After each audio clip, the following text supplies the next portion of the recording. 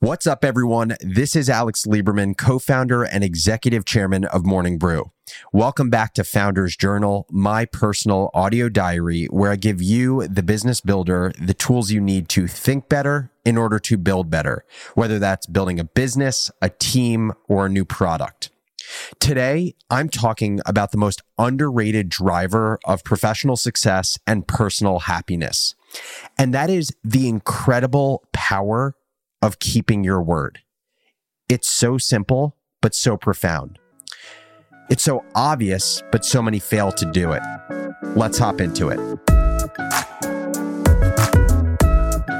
In 2007, Steve Jobs stepped onto the stage at Macworld and shared that Apple would be introducing not one, not two, but three revolutionary products to the world: a widescreen touch iPod, a revolutionary mobile phone, and an internet communicator. But there was a kicker. These wouldn't be three separate devices. This was one device, and that device is the iPhone. Steve Jobs finished his famous lead-in by saying, Today, Apple is going to reinvent the phone. And that is exactly what he did. 14 years later, Apple has shepherded an entirely new way of communicating, an entirely new industry of smartphones, and arguably one of the greatest product successes of all time, with more than 1 billion iPhones actively used. There are so many lessons to be learned from Jobs' speech and the advent of the iPhone. The power of innovation, the power of imagination, the power of technology. But I think there's a more nuanced, yet more applicable lesson to be gleaned from this invention and so many other groundbreaking announcements in history. Whether it's the iPhone, the Tesla Model 3, or rockets that land back to Earth, the greatest lesson to be learned from the greatest inventors of our time is the lesson of your word. I know it sounds kitschy, so let me explain. There is nothing more powerful than keeping your word. Your word is the most important tool you have to establish trust, and it is the most powerful tool you have to lose trust instantly. I believe we're so fascinated by the iPhone, not because of what it can do, but because some crazy man who dreamt up a revolutionary product actually made it happen. He gave his word that he'd change society forever. Such a ridiculous claim. It's like Babe Ruth pointing to the outfield before hitting a home run. But then he actually did it. That is why we're so mesmerized by Steve Jobs. And I believe to this day, that's why, although Jobs is no longer with us, we implicitly trust that Apple will continue making revolutionary product after revolutionary product. Now, while it's cool to study the most important innovations of our time, we need to also ask ourselves, how can we apply these lessons to our lives? In this case, I think it's simple. The lesson to be learned from Jobs and the iPhone, or Musk and the Model 3, is that we are fascinated when someone's word is crazy, but reliable. In everyday life, though, creating trust is no different. Maybe the stakes are a little bit lower, but the highest leverage way to build trust and be successful is to be known as someone that says they're going to do something and actually does it. When I think about the best employees I've ever worked with at Morning Brew, it's the people who I can rely on implicitly. Someone who does exactly what they say they're going to do. If they're a senior employee, I know when they say they'll have an annual plan by next Tuesday, they will 100% have that plan by next Tuesday. If they're a junior employee, I know when they say they'll have cuts of Founders Journal ready for social by tomorrow, they will 100% have it ready for social by tomorrow. It really is so simple, but it is so powerful for two reasons. First, you very quickly realize in business that you can plan all you want, but without execution, you'll never push anything forward. And the best type of execution is predictable execution. The type of execution where when you want something to get done, it just gets done. That's why having employees who treat their word like gold is such a massive unlock in business. The other reason working with people who keep their word is so huge is because it gives you back mental space to allocate to anything else. When someone keeps their word, they offer you the opportunity to think about or worry about anything else because now you have a shortcut. It's like breathing or walking or washing your hands. You just do it without thinking about it. With reliable people, the second they tell you they will do something, you no longer need to think about it. It's one of the most liberating feelings in business.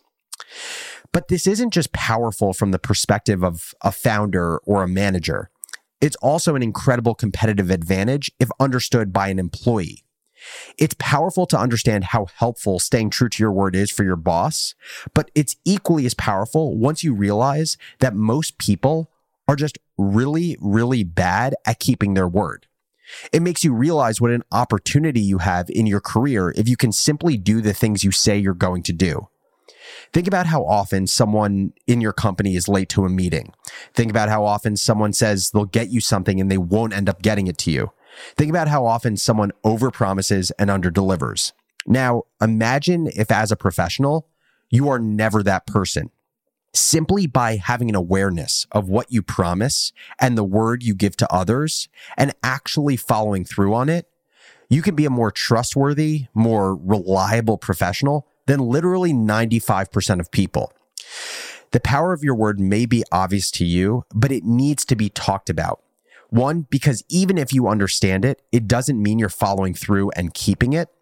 Two, because something I've noticed about myself and about professionals in general is that as we look to grow, we tend to focus on the sexiest skills from business school or the newest growth hacks. But sometimes the highest leverage ways for us to grow as people and professionals is to master the things that stare us straight in the face. Something that my friend Dickie Bush said recently that really resonated with me is that as we look to improve, there are two buckets of things that we can do to get there. There are strategies and there are tactics.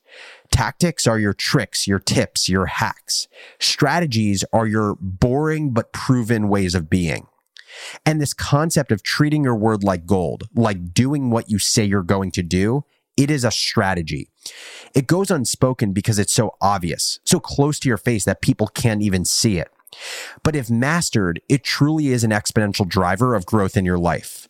Your word is the atomic unit of so many good or bad outcomes in life. Being a great salesperson or storyteller is using your word intentionally. Being on time for meetings is keeping your word to others. Under-promising and over-delivering is taking a bet on your word. Telling yourself you're going to work out today and actually doing it is keeping your word to yourself. Lying is intentionally manipulating your word. The greatest entrepreneurs are people that keep their word even when their word sounds crazy and impossible. Now, I have one final thought on the power of our word, and it's probably a little less obvious. Many of us are good at keeping our word to others, but we're horrible when it comes to keeping our word to ourselves. Keeping your word to yourself is just as important, and I believe one of the greatest determinants of satisfaction in your personal life. One thing I've noticed about myself is how shitty I feel when I procrastinate. And for the longest time, I was trying to figure out what it was about procrastination that made me feel so shitty. I think I've figured it out, and I'm pretty sure it comes back to my word. For example, the reason I feel shitty every time I check Twitter when I should be writing a Founders Journal script is because I'm treating my word like trash. Each time I procrastinate, I trade my word and my long-term trust in myself for a short-term hit of dopamine that social media gives me. And the feeling is lingering, where residual effects of disrespecting my word last for hours after failing to keep it. I call this an integrity hangover. Now, whether it's preventing an integrity hangover or making sure you respect your word in work, I want to leave you with an exercise. I call it a word audit. And I'm going to do it alongside you because I need it. For the next 24 hours, I want you to make a list on your phone or in a journal. And in that list, I want you to write down every time you give your word to yourself or to someone else. Then, over the next week, I want you to revisit your list and put a check next to any promise that you keep and an X next to any time you treat your word like trash. This exercise will help create an awareness around just how often you give your word, a lot of the time probably without realizing it, and also how good you are at treating your word like gold. I'd say if you have checks on 80% of your list, you're probably in a good spot. If you have checks on less than 80%, maybe you should think a bit more about what's keeping you from keeping your word. Shoot me an email if you have any reactions to the power of your word, or if you have any thoughts or feedback for the show in general. Just shoot the email to alex@morningbrew.com or DM me on Twitter @businessbarista. As always, thank you so much for listening to Founders Journal. And if you enjoyed, please let others know who you think would enjoy the show as well. Thanks again, and I'll catch you next episode.